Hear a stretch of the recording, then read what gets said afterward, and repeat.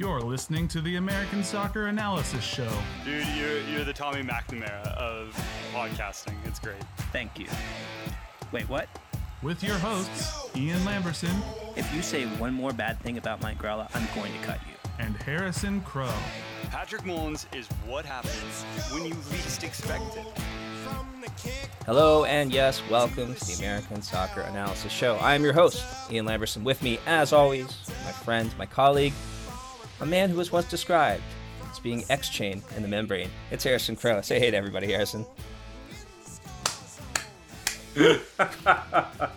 I love that. That was good. That was super good. That was a great one. There we go. So we are recording a little bit later than usual this week because we wanted to watch a little CONCACAF Champions League final and finally see a Major League Soccer side lift the trophy. But alas, it did not happen. And today is a day of mourning. But we will get more into the specifics of that later. We're going to be a little looser, taking some listener questions this week and slightly different style to the show. So I'm looking forward to that. Let's get into it. We're wearing black today. We are wearing black today for the good of the league. Let's get into it. We will start, as usual, with our stat of the week. And this one is a bit of a doozy. This is from our friend at Dummy Run, a frequent contributor to the stat of the week segment. And thank you, as always, at Dummy Run, who notes that Sebastian Lletget gets 12.1% of the Galaxy's touches, but his average pass travels 2.1 yards backwards. This is unique for a midfielder. Yeah, it is. That's crazy. I honestly have a hard time believing that. So I'm digging around now through the interactive tables, and I'm taking a look at to see what's all going on. And actually, it's kind of funny. Emmanuel Boateng is also in the negative, although he's slightly less. I don't see anyone that has his volume of touches. Alphonso Davies has 10% of touches and is an average vertical of 1.5 yards, negative 1.5 yards. So it looks like there's a sort of trend. It appears there is about 21 different players with at least 100 passes from the attacking midfield that have an average negative vertical. So that's something to consider. For players, that's kind of dumbfounding. That's not to say they don't necessarily play balls forward. Just they have lots of negative yards when it comes to that. Probably playing back to either fullbacks, like in Boateng's case. Rodney Wallace has a negative 3.9 vertical. So I imagine that probably is another thing, although he has only 5.9% of New York City's touches. So, yeah, it's really, really interesting when it comes to that. Every player that you just named, and you didn't name all of them, obviously, but immediately my mind hit me as a dribbler of sorts. A player who likes to advance the ball forward by themselves. I wonder if that might be kind of something we're seeing as well. No, that's a really great point because you think about NYC, Vancouver, and a couple of the other teams that I kind of mentioned, Quasi. They do play kind of direct, but they also kind of play out through the back. So the way that they play direct is through that dribbling, right? Through attacking down those flanks. Mm-hmm. Rodney Wallace does that. Emmanuel Boateng, Lletget. Even kind of looking at some of these other names, Michael Barrios is on the list, Latif Blessing, Diego Rossi. So yeah, that's actually that makes there's a lot of correlation there just from the eye perspective of saying, oh yeah, I bet you that probably correlates pretty well. So and what we mean, obviously, like when we're talking about an average pass, it's worth considering too that a few long balls back to the keeper can definitely sway that in some direction as well. But it's interesting, and it's definitely not something I would have expected without looking at those numbers. So, thanks at Dummy Run for a very interesting stat of the week. We're going to do questions today. I'm excited about this. We got questions from listeners or people that pretend to listen to the show. Either way is fine. We prefer you actually do, but otherwise, if you just want to, subscribe and ignore it or put 5-star review, that'd be fine too. Our first question, we got this kind of in a couple different ways. But one is at Jeff Hein M3. That's Jeff _Hein M3. Thank you, Jeff. This was referring to a tweet that Juan Arango made last week that kind of made its rounds in the Major League Soccer discussion. And what Arango originally tweeted was, I really don't think Landon at his peak is a top 5 player in today's MLS. Herculez Gomez kind of hit back with, my immediate response was hot take, but this is actually a pretty good debate topic. And Arango says, yeah, top 5 being Giovinco, Almiron, Zlatan, Valeri, Villa, Ladero, in good form in parentheses there, Carlos Vela. I wanted to add others, but doubt that would be fair to him. And what Jeff asked is if we have stats for Landon's peak in Major League Soccer available. He would like an analytical point of view on this question. Maybe touch on it on your next pod, which we are. You're welcome, Jeff. And then Jared also added, our friend Jared from ASA also added, is Ladero actually a top 5 player in MLS right now? There's a lot there. So let's start at the very beginning. Do we have this kind of data for Landon Donovan? No, we don't. No. I knew we wouldn't. I wish we did. Like, that would be so cool. We've gone back and we've done stuff for Herc to where we like scoured like in infancy days of ASA. I don't know if very many people know this, but Herc Gomez reached out to us and asked us to put together statistics for him. This was like like 5 years ago. So we went ahead and we developed kind of an XG for his time in Mexico. It was really super nuanced based. We had to go through and scour lots of old ESPN chalkboards that they had. I suppose we could probably do something similar for Landon Donovan, but I don't know if it would really tell us what we want to know about Landon Donovan for a couple different reasons. Landon Donovan isn't... He had a couple really high goal scoring seasons, and yeah, he's MLS's all-time leader in goals, but he's never been a guy that takes a lot of shots. So it's kind of, I don't know. I don't think it's going to tell us what we need to know about him to make certain claims on whether or not he's a goal scorer. Now, in terms of creation, though, just a goal creator, I think he's probably up there. Just in his 2012 season that we have data for in 2014, he threw up monster seasons in terms of expected assists, stuff that's really still not quite been rivaled. So I would be, that's not to say that, Sacha Kljestan both had some really good seasons in which, I think he's the all-time leader in XA, just off the top of my head. But yeah, Brad Davis, 2011, Brad Davis is the all-time leader in expected assists from the 2011 season, which blew my mind. I think I had kind of like a nerdgasm the other day going through some of these stats and just threw them out onto like the Nerd Slack League channel, and I think we just you guys just let me vent for about 30 minutes on that. You didn't want to buy the Brad Davis stock. I remember this. Yes.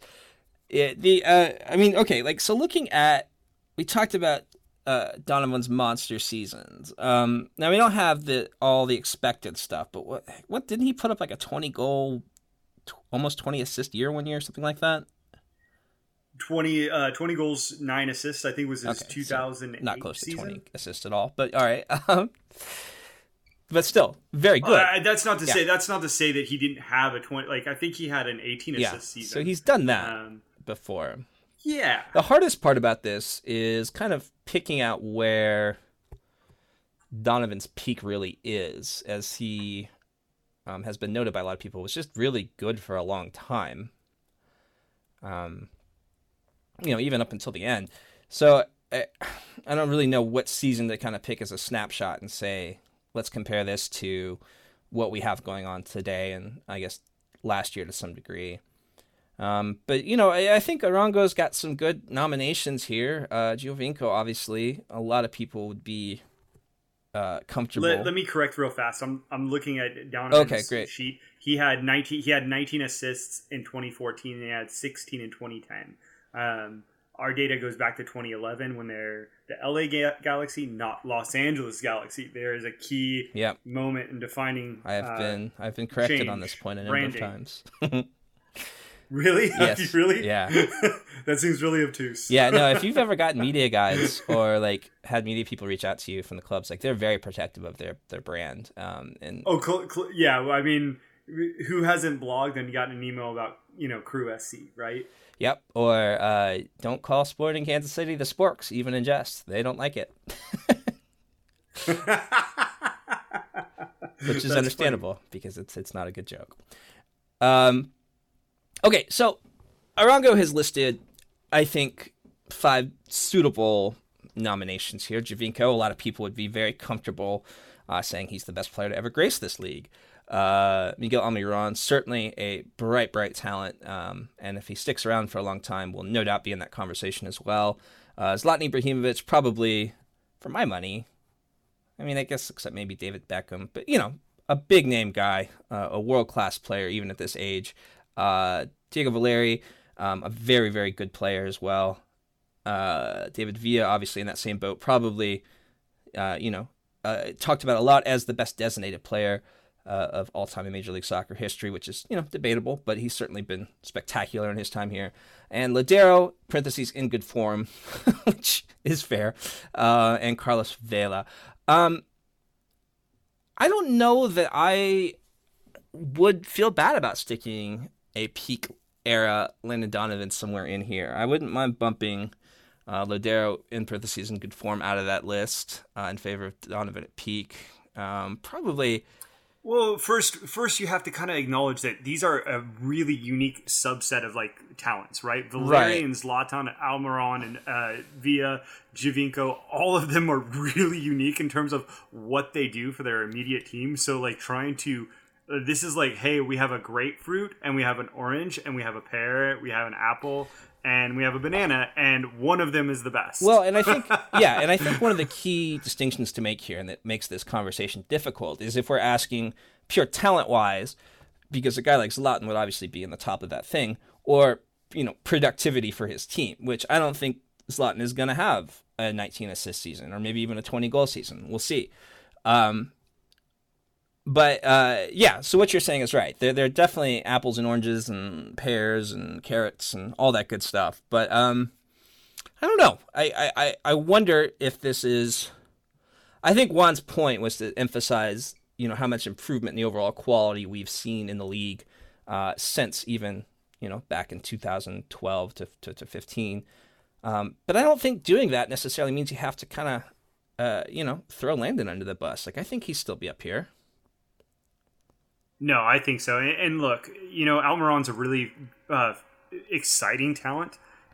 He's not here. He's not there yet. He's not. He's not even the expected goal or expected assist leader in this league right now. Like, for him, Donovan no doubt dominated aspects of this league. Maybe he wasn't the best player in MLS.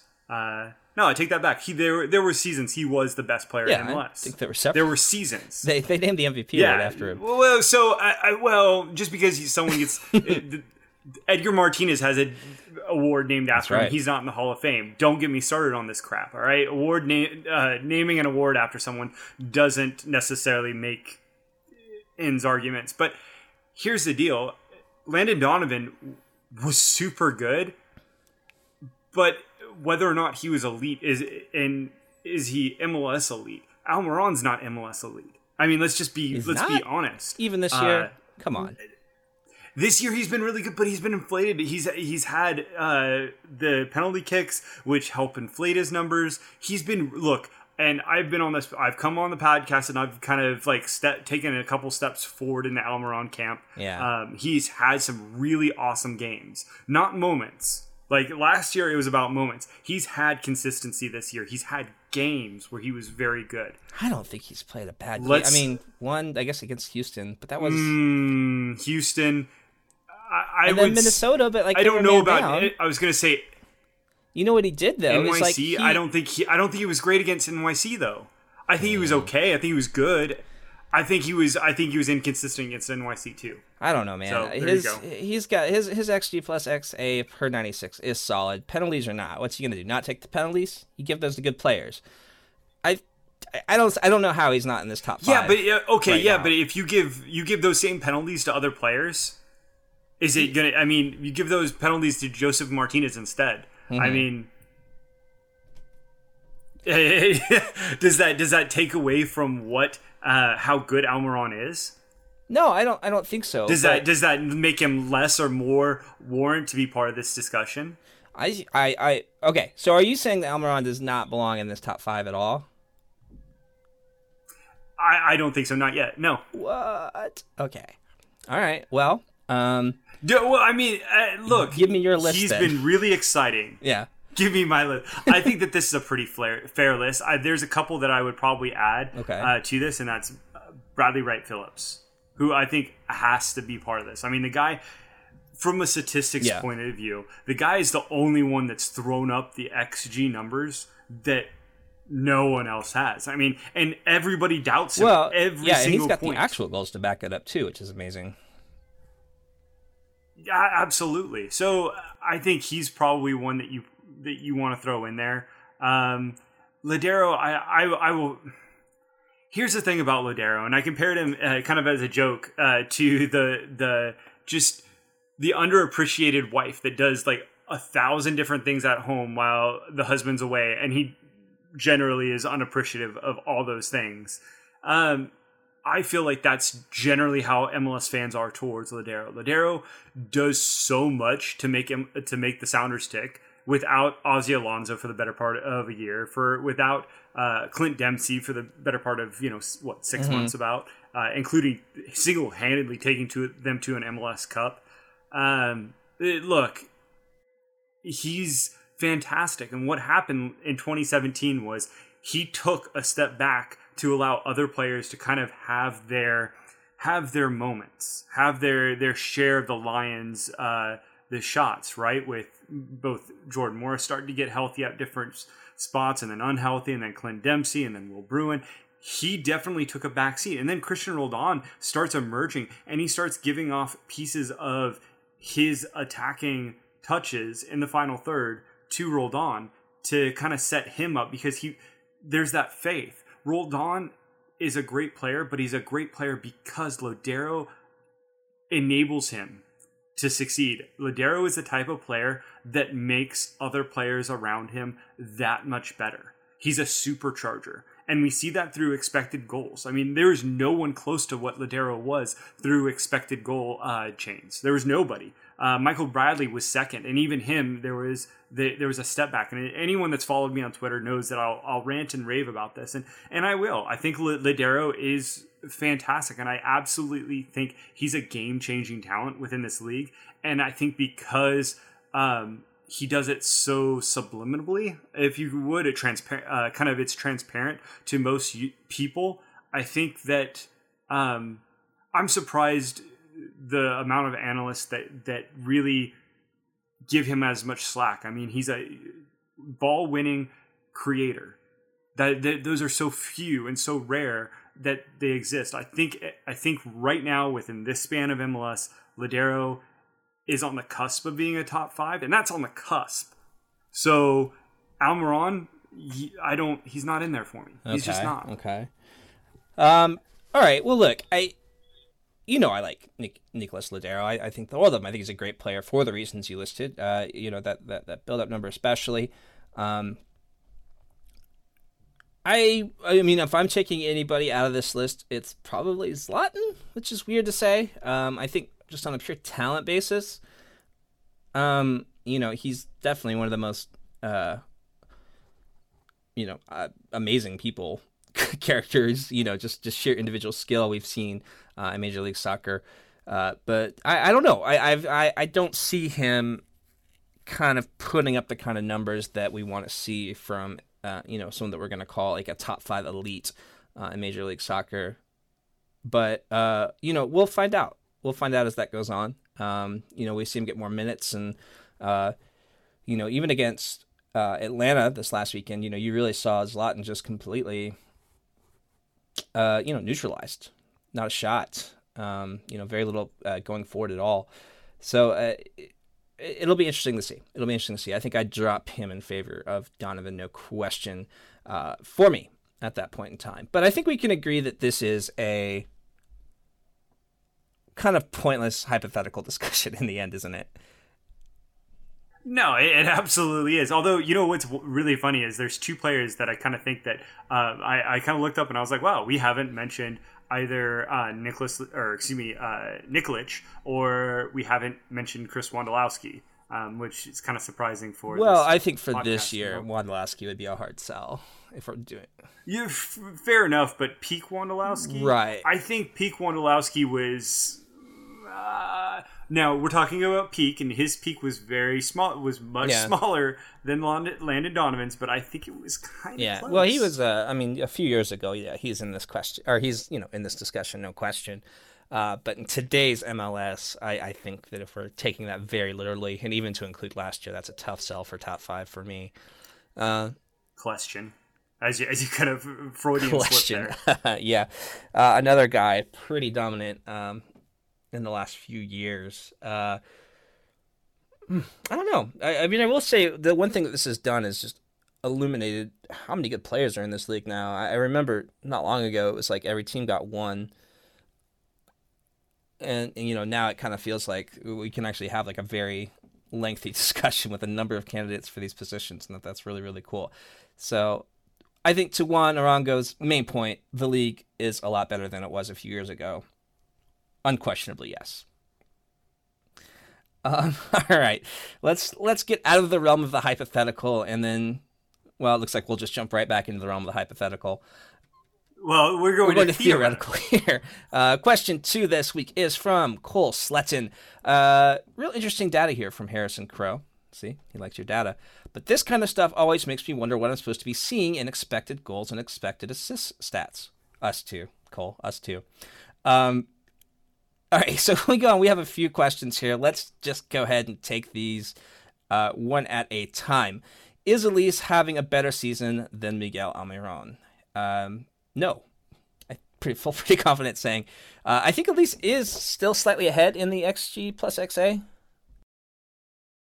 He is, and then on top of that, let's underline this. Elis has 4 assists. So, like, 4 assists, 2 goals, and the neighbor kids are just absolutely bragging it today. Look, Elis is having a dynamite creation season, right? If he ever starts following through, he's been unlucky on a couple different occasions this week specifically. Like he I don't know why, but he kind of has this need to like slide in to the ball to slide it home with no keeper, 2 defenders, and it just kind of he gets no real connection to the ball, and so it just kind of slides off, and it's easily cleared by Toronto. He does get a goal out of it, but overall, it's a little bit of a disappointing show. He's been so dynamic, just explosive. He's been that way last year, but this year it's another. I've really enjoyed watching Alberth Elis this year. I think, if you had given me this question in week 2, I would have said, no, Elis right now is by far the most dangerous player in the league, and he still is creating at a wonderful clip, like you mentioned. But again, this kind of comes down to this. When we say having a better season, that for me, that kind of indicates a question more of productivity. And I think it's hard to argue that Almiron might be having the more productive year.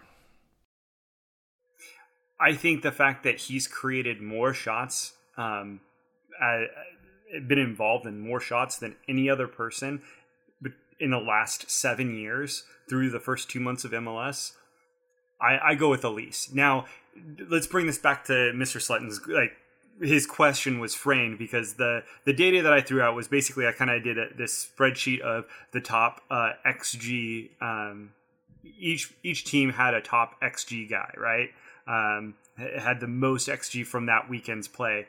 And you kind of got to compare, what different performances were. And yeah, so look, this isn't about Elis versus Almiron necessarily, right? They're both having fantastic years. Who's having the better one? We all get to debate about it. And, there's different things that we're going to, you have a different thing that you weight higher than what I do. And so that's fine. Is Elis getting in better positions? I think that's a totally interesting question to ask that I think can be answered through XG, right? I think he is. I think he's getting in much better positions, but most of that's because he's running. Well, off he's the ball, shooting right? from better positions. Yes. That's a very good point, but at the same time, if he's shooting from better positions in general, he's getting into better spots. So You disagree? No, I don't disagree. I think it's worth considering maybe that, again, when we're comparing an apple and an orange here, like these are two creators, obviously, and they're also two very prolific shooters of the ball, I believe. But Almiron, I think has a bit more of a green light than Elise would. Like you see Almiron kind of pull up from further out. So maybe Elise is shooting in smarter positions, but I do think Almiron has more goals. I mean, penalties, though, hard to say. Okay, so is he getting in better positions than Almiron? That's a tough question. I think they're being asked to do different things, and I think they're both doing what they've been asked to do very, very well. I don't want to give a typical podcast non-answer to this question, so I'll say that, yes, I think running at defenses right now, Elise is a bit more dangerous on his own. Is that acceptable? Yeah, and I'll flip it and I'll play devil's advocate and say also there is the amount of touches that Almiron is getting in dangerous positions as well that I think should also be considered, right? So, yeah, it's really about what you're wanting, what your flavor is, right? In terms of who's getting in dangerous positions. They're both getting in really dangerous positions, and I think that's kind of the take. I know you don't like the quasi podcast answer, but really, it's really hard to compare those, whether or not you're considering dangerous touches versus the actual production and end result of a shot. So right? I think overall, Cole, the answer to your question is we don't know. See how useful data and analysis is? He then goes on to ask, this is a very good question, are expected assists and expected goals predictive of future goals and assists? I will let you handle this one, Harrison. Yes, they are. Asterisks. Of course. All right, so in individual settings, such as one game's off, they more tell you about what the process was of creation, right? And you got to definitely look at these. That's why looking at these lowered expectations that you and me and Drew all get together and we put our heads together and we create. It's because that there's a process to that goal, that expected goal being created. Sometimes that's a good process. Sometimes it's very chaotic.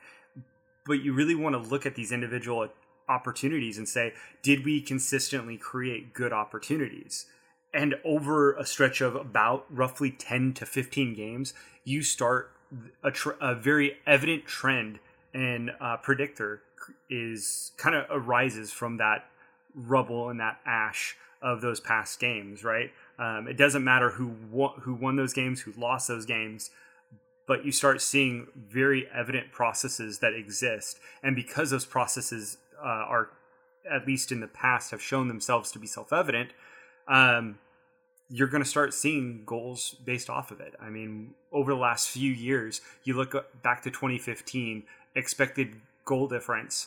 The top 5 leaders in expected goal difference have all made the playoffs, with the exception of one, and I think that was in 2015. The San Jose Earthquakes not led, but they were like the 5th team in expected goal difference. It was really an oddity more than anything. So over the last few years, we've shown that there are certain aspects of it that definitely correlate to success, and not just success in general, but goals being created.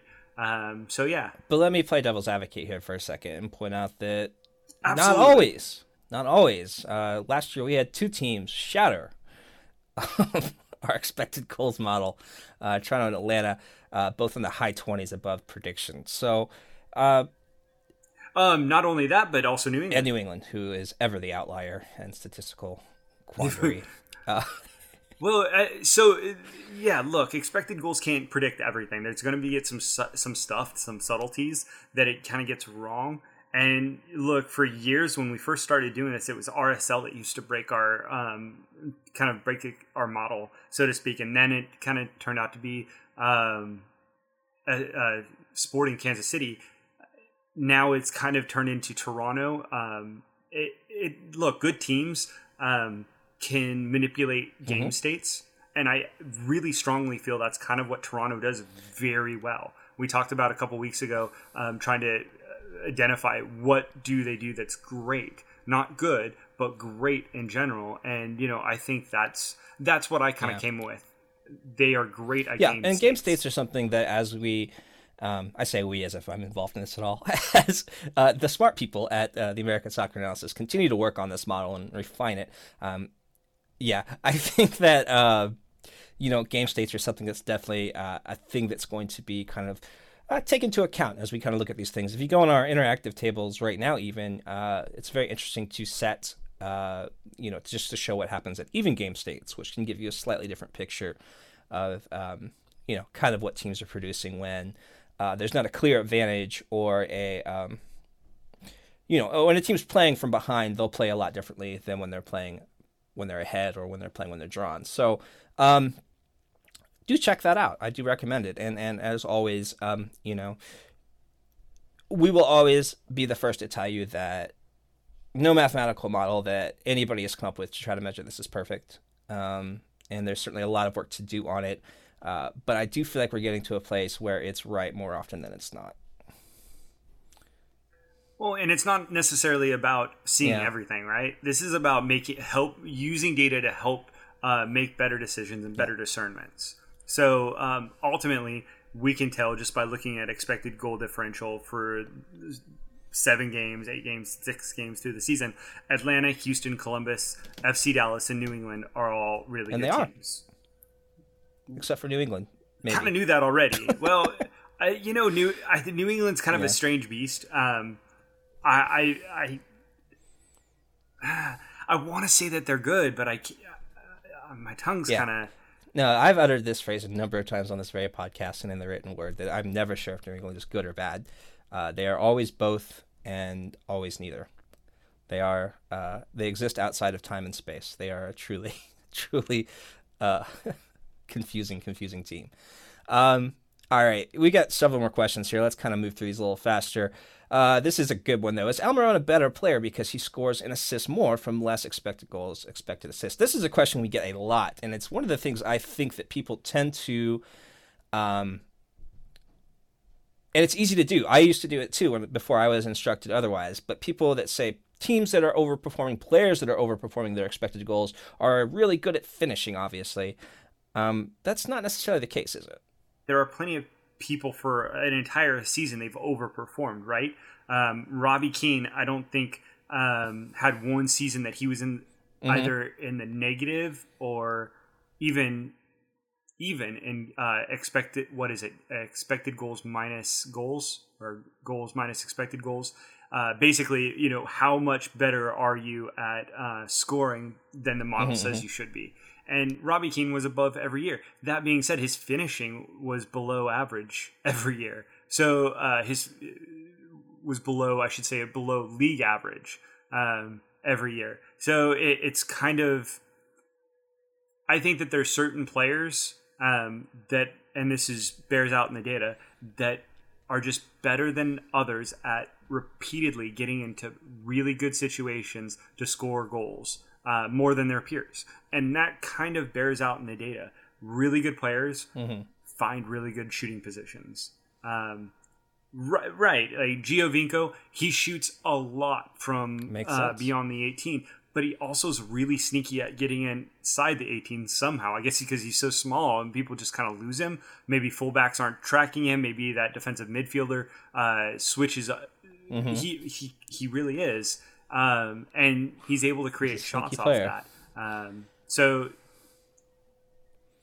I would love to say that that it's just because this player is so much better than other players at finishing, but over the year, players don't consistently outpace the model, and more players than not end up coming back down to earth and regress. So. There's a really long answer for you. Okay. All right. Okay, that's perfect. Okay, next we have a question we still have more questions from Cole here. Let's kind of bundle these up real quick. I'll just handle this one. Is Roland Lamont good or not? He's fine. Same deal with Sapong versus Bradley Wright Phillips. Who is the better striker? It's Bradley Wright Phillips. But, it would be interesting to see, obviously, if we could I wonder if we switch Bradley Wright Phillips and Sapong, and put Sapong on the New York Red Bulls and Bradley Wright Phillips on the Philadelphia Union, what would happen? I honestly don't know. But it's hard to say, based on just that fact alone, that strikers tend to be very much products of the system in which they're in. That being said, Bradley Wright Phillips is, one of the best strikers to ever play in Major League Soccer. I'm pretty confident giving him the nod over Sapong on this one, but I would be interested to see how Sapong does in a different system. As for who's having the better season, I don't know. I don't have the numbers in front of me. I know that Sapong is not doing great scoring goals right now. He has good expected goal chains. He does have good expected goals. He's appearing in our lowered expectations column an awful lot. He really is. Like him and Albert the Leaser just. Yep, they're mainstays in those for some reason. They really are. So I would okay, and then he finished up with who will score more from here. I don't know. It's a good question. I think just based on the teams that they're in, I would say Bradley Wright Phillips. I'm going to say Wright Phillips as well, but I will also caveat that with Sapong currently leads Wright Phillips in expected goal chains, so it'll be kind of interesting. There you go. Let's get Sapong. I want to see Sapong play somewhere else. I'm sorry, Philadelphia fans. Dude, just they listen to our podcast. Why would you say stuff like that? Just for a few weeks. Just for a few weeks, not a permanent thing. Why would you say that? I'm sorry. I'm sorry, Philly. I'm sorry. I love you. Yeah. All right, Cole, thank you for all of those questions. I hope that provided some clarity to you. If not, hit us up again. We'll try again on Twitter. We're here to help as best as we can, and we'll just refer you to people that are smarter than us. Okay, next question from, oh, wow, look at this. Big name in the analysis game. Tiago Estevao says, what on earth are the Galaxy going to do with Joao Pedro?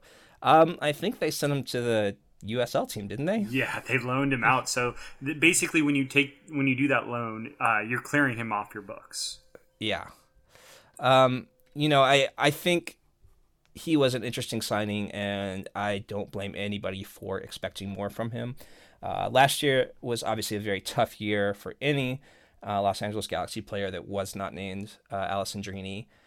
But if you look at what's going on in the middle of the park right now for them, you've got Jonathan Dos Santos, you've got Perry Kitchen, you've got Baggio Husidic. These are all guys I would put ahead of him in the depth chart, and I think that's what you're seeing with the Galaxy right now. Yeah, Pedro, I feel like he was an 8 that they kind of assumed that they were getting a 6, and so I feel like he was miscast from the onset, and because of that, really, it caused a lot of problems, just trying to get him integrated in the team, and I don't think he ever meshed. I don't think that there's anybody in MLS that would take him on the contract that he's on. It's rather large from what I understand. Yeah. So he's probably going to end up back in Spain. So Portugal, sorry, Tiago. Yeah. I think that we've probably seen him play his last Major League Soccer game. Okay, question from our friend Anna, and this is a bit of a sarcasm question, and as a Vancouver fan. Why did Toronto FC suddenly decide to stop demanding success? Well, that's all you, buddy. Soon. That's all you. Too soon. This was kind of a funny discussion we had not long ago, where one of the reasons that Toronto gave for their being successful was that they demanded success, and I don't know. It struck us as kind of silly, so that's what this is in response to. But this is a perfect time to segue into our discussion of, well, I guess it's kind of like presiding over a wake, but we're going to do it. Last night, Toronto FC had a chance to be the first or second or third, depending on who you ask, winner of the CONCACAF Champions League. I think first in this format. Right. Is the caveat. Yeah. We had some success a long time ago, but the tournament was very different. And interesting bit of trivia I learned last night, too. The Los Angeles Galaxy, the only MLS team to qualify for the Club World Cup, but they canceled it that year. So there you go. Still a chance to make history for some Major League Soccer team. Obviously, Toronto came in to last night's game at a deficit of 2-1. They won the 90 minutes 2-1 themselves last night and lost in heartbreaking fashion on the dreaded penalty kick shootout. Looking at the expected goals from that, and we have the incomparable Mr. Paul Carr of True Media Sports, who is just a great stat guy. Amazing. First leg, TFC 2.16 expected goals, Chivas 0.93. Last night, Chivas 2.79 expected goals, TFC 1.48. Interesting that the team that actually won the game lost the XG battle in both legs of that one. Well, and I think that kind of goes and tells you what you need to know about expected goals and game states, right? Look, when you go and you score the opening goal, a lot of times that's going to put you on the front foot. Likewise, when you have a team that goes and scores Toronto scored that second goal. I'm trying to think. I can pull it up right here. They scored that second goal in that first half. Yeah, right as they're going into the halftime, they're going to come out and they had every intention. Yeah, so Toronto had a couple of opportunities. Marky Delgado will go down right next to Chris Wondolowski in how did you miss that shot moments when really I thought it was a lot more dangerous or it's a lot more complex of an opportunity than that was a difficult shot. I mean, I guess the argument is he had more time than he took, and I totally think that's fair. But yeah, when he tried to settle it initially, it didn't settle right there. It popped up. You could see he didn't necessarily trap it in the way I think that he would have wanted. And so I think when he rushed the shot, it was like a series of misfortunate events, right? It just kind of compiled. That pass by Giovinco was amazing, though. It's I want to address this while we're on it. Guys, be nice to Marky Delgado, even Toronto fans. I mean, there were so many opportunities where Toronto did things wrong that caused them to lose this series, and this was just one small incident in a large series of them. I don't think you can lay this at Marky Delgado's feet, or even Michael Bradley, who missed the penalty kick. It's easy to kind of flash onto that moment, just as it was easy to flash onto Wondolowski's miss in the World Cup game. Even though, as been pointed out a number of times, Dempsey had a better chance that he missed not long before that. People don't remember that. It just doesn't have the same, doesn't stick in the mind as well because it was just so. Yeah. Well, time's not counting down, right? All of a sudden, time is of the essence. Marky Delgado's shots at the 91st minute, whereas if you go back to. I guess there wasn't another shot in the box. I was thinking there was. There was a sliding opportunity that someone missed, and it's not on the chalkboard. So I will just go and. I think it was. Might have been Jordan Hamilton that made a sliding attempt into the box, and they did not credit him with a shot. However, it was an opportunity that maybe that could have been a little bit better handled, but. That's just kind of the whole point of this, right? When you start saying what if, you can go back entirely through, why did Drew Moore foul on that, in what ended up being the free kick scored by Alan Pulido? I don't know why he fouled. I mean, everybody wants to go ahead and throw stones at Alex Bono. Yeah, he's off his line. But number one, that ball took a wicked curve, and you really looking at the camera right behind the goalkeeper, you can't really even see it coming. The curve on the ball until the last 10 yards maybe, and at that point in time, it's way too late. So, look, there's a lot of blame that can be evenly distributed, and right there's a lot of unlucky circumstances that came out of this. Mavinga's injured. You don't have a healthy center back. That's crazy. Period. Yeah. With their depth They of center usually have backs, so which many. is, and then Victor Vasquez. I mean, honestly, Victor Vasquez did not look good in this game. I don't think he did a lot. Yeah, he was coming back me personally. from injury. I mean, I would have rolled those dice if I were Vandy, same as he did. Yeah, absolutely. Probably. I think there's an equal argument to say, bring him on in the 60th minute and then you have him for PKs if that's fair the situation. Too, yeah.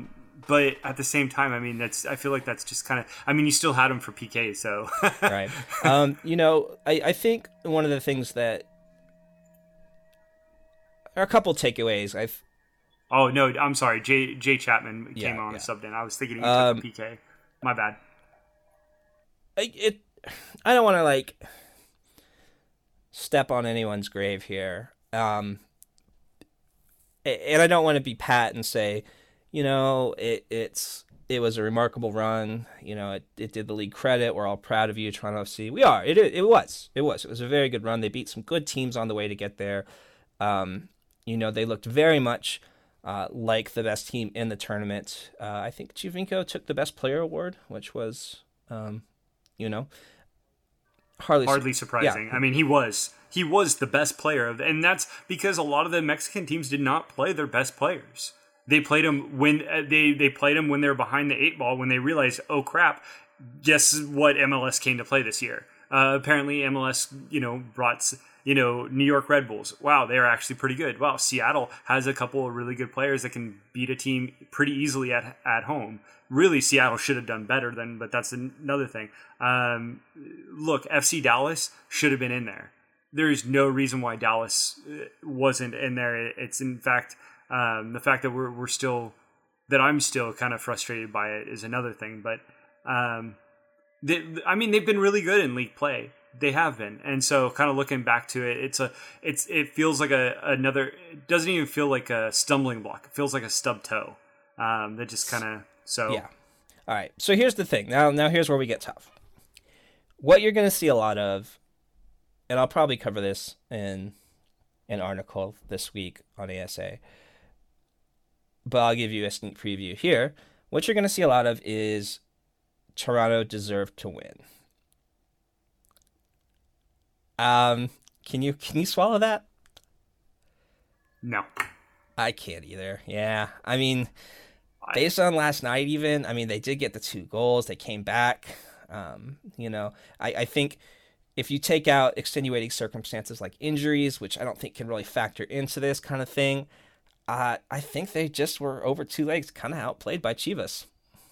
I think they were almost out-tacticked. Maybe that's a better way to put it. The tactics of Chivas all the way through this tournament have been, I mean, honestly, they haven't really stumbled that much, even for being... all I've heard this whole tournament is how bad Chivas is. Right. And they've beaten the best MLS had in that tournament. And not only just they beat Toronto, they beat New York taking 1 shot. Yep. They beat Seattle. These are not bad MLS teams. Maybe Seattle's kind of bad right now, and where at the time they played. But I think that a lot of people have been kind of underselling Chivas Guadalajara. I know their league position isn't great, but clearly there's talent on that field. And the other thing is that clearly they're good at this kind of game. They're good at these sort of occasions. And I think it's a different sort of mentality that you play with in the league than you do in like these kind of head-to-head home-and-home ties. And I don't know, like you said, out-tactic, out-game-stated.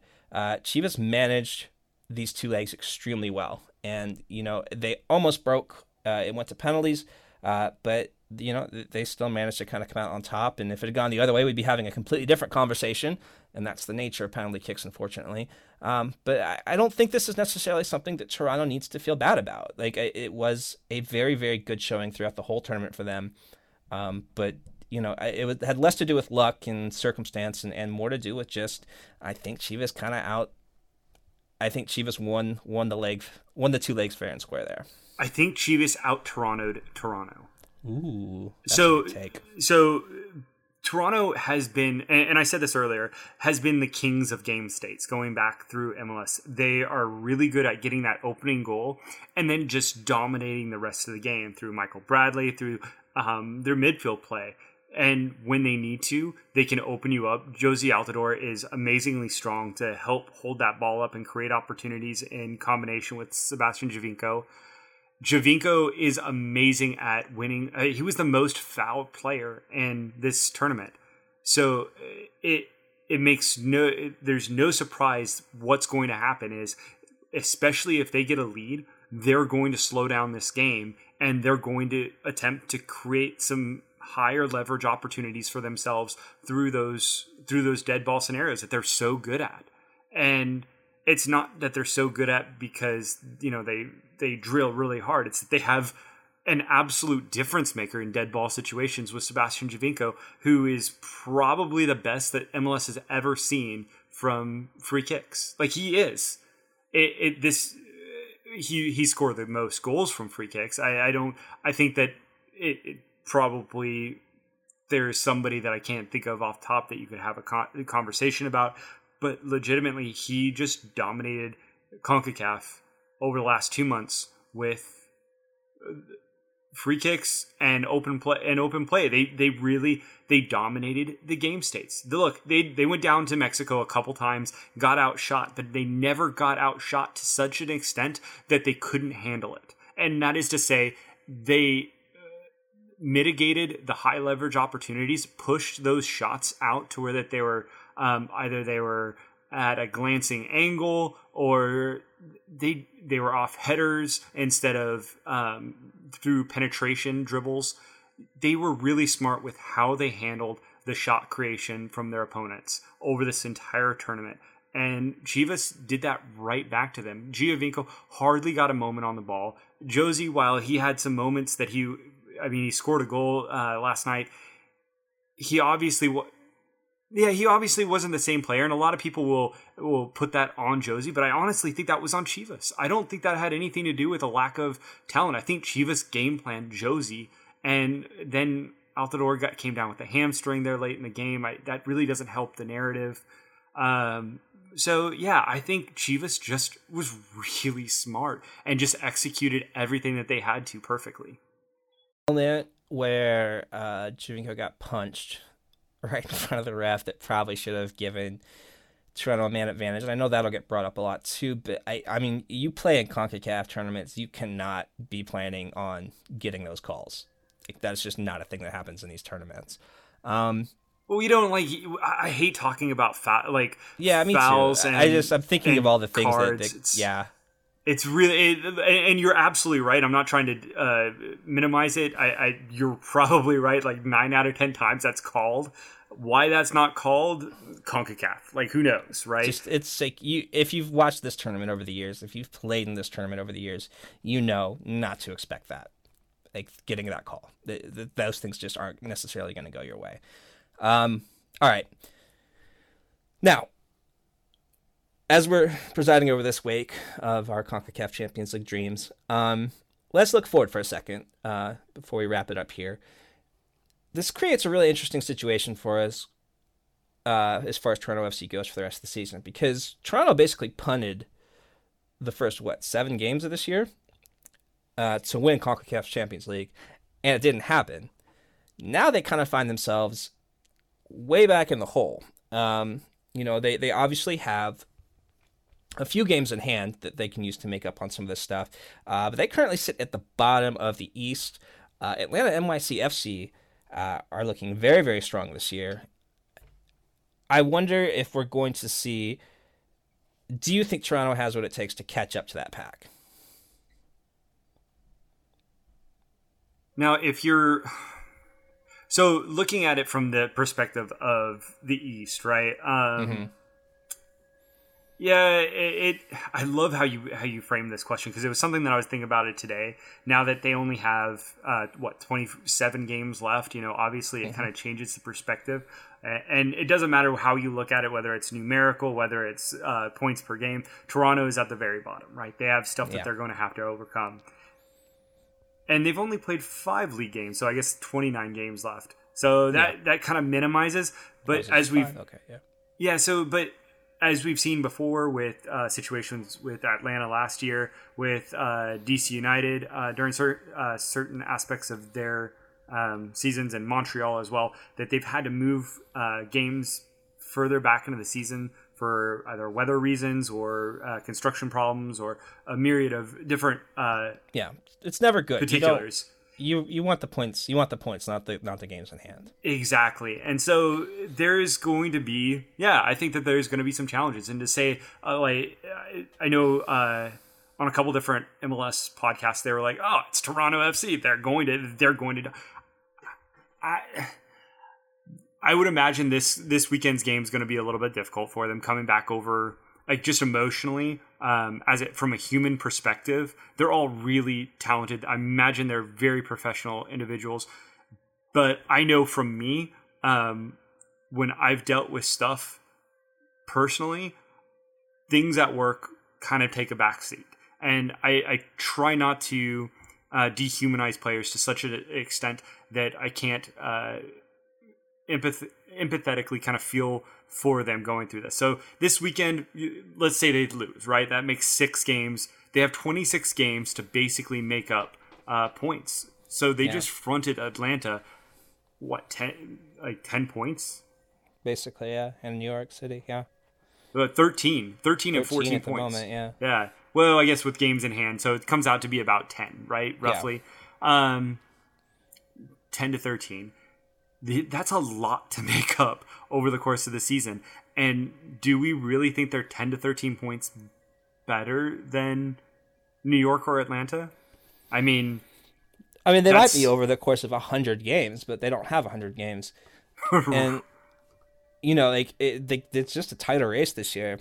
They were 12 points ahead of Toronto, of New York City last year. So I think, right now you're going to be dealing with a much tighter race going in that Eastern Conference. However, and this should be pointed out, that affects New York a lot more than it affects Toronto for qualifying, because whoever's first in the Eastern Conference will get that bid to the Champions League. It doesn't affect Toronto because they'll qualify most likely through the Canadian tournament. For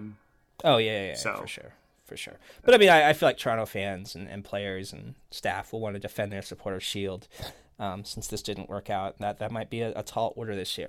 That being said, and I will close on this note and give you, all you Toronto fans out there, some hope in your heart. The last time this team suffered a heartbreaking loss in a penalty kick shootout, they responded by going on to have the best season in the Major League Soccer history. So this could also be a kind of thing. It depends on how they take it, how Vanny uses it. I wouldn't bet against them either. I last little bit, I'll throw this out there. They are currently 5th in 538's prediction to win the Supporter Shield. They have 6% odds. Atlanta has the highest with 30%, NYC with 15%, Sporting with 13%, and LAFC with 11%. So I don't understand how those odds work. I never have. I honestly, for looking at stuff, Sporting has a really great defense, so I know that plays into it. Yeah. NYC, Atlanta, both good attacks. LAFC. And you think the Western teams are coming out of a weaker conference, so I don't know. 538 has their way of doing things. Yeah. Those people are smarter than me. I assume they'll get it right, or closer to right. That's it, man. We did it. We talked about all of the things on our list. High fives. We did not do game reviews this week. We'll probably bring that back next week. But we did like answering reader questions, I think. I want more of those. Yeah, if we could get like 1 or 2 more every week. 1 or 2 more questions every week. And so hit us up on Twitter for that. Where you can find Harrison on Twitter? I do. It's at Harrison_Crow. He'll take questions there. You can get American Soccer Analysis at the handle at Analysis Evolved. We also respond to things there. You can find me on Twitter on the weekends at Total MLS, doing gifts and commentary and, making sarcastic remarks about things and getting people mad at me. That will always be a good time for me, so please follow along there. Visit our website, www.americansocceranalysis.com.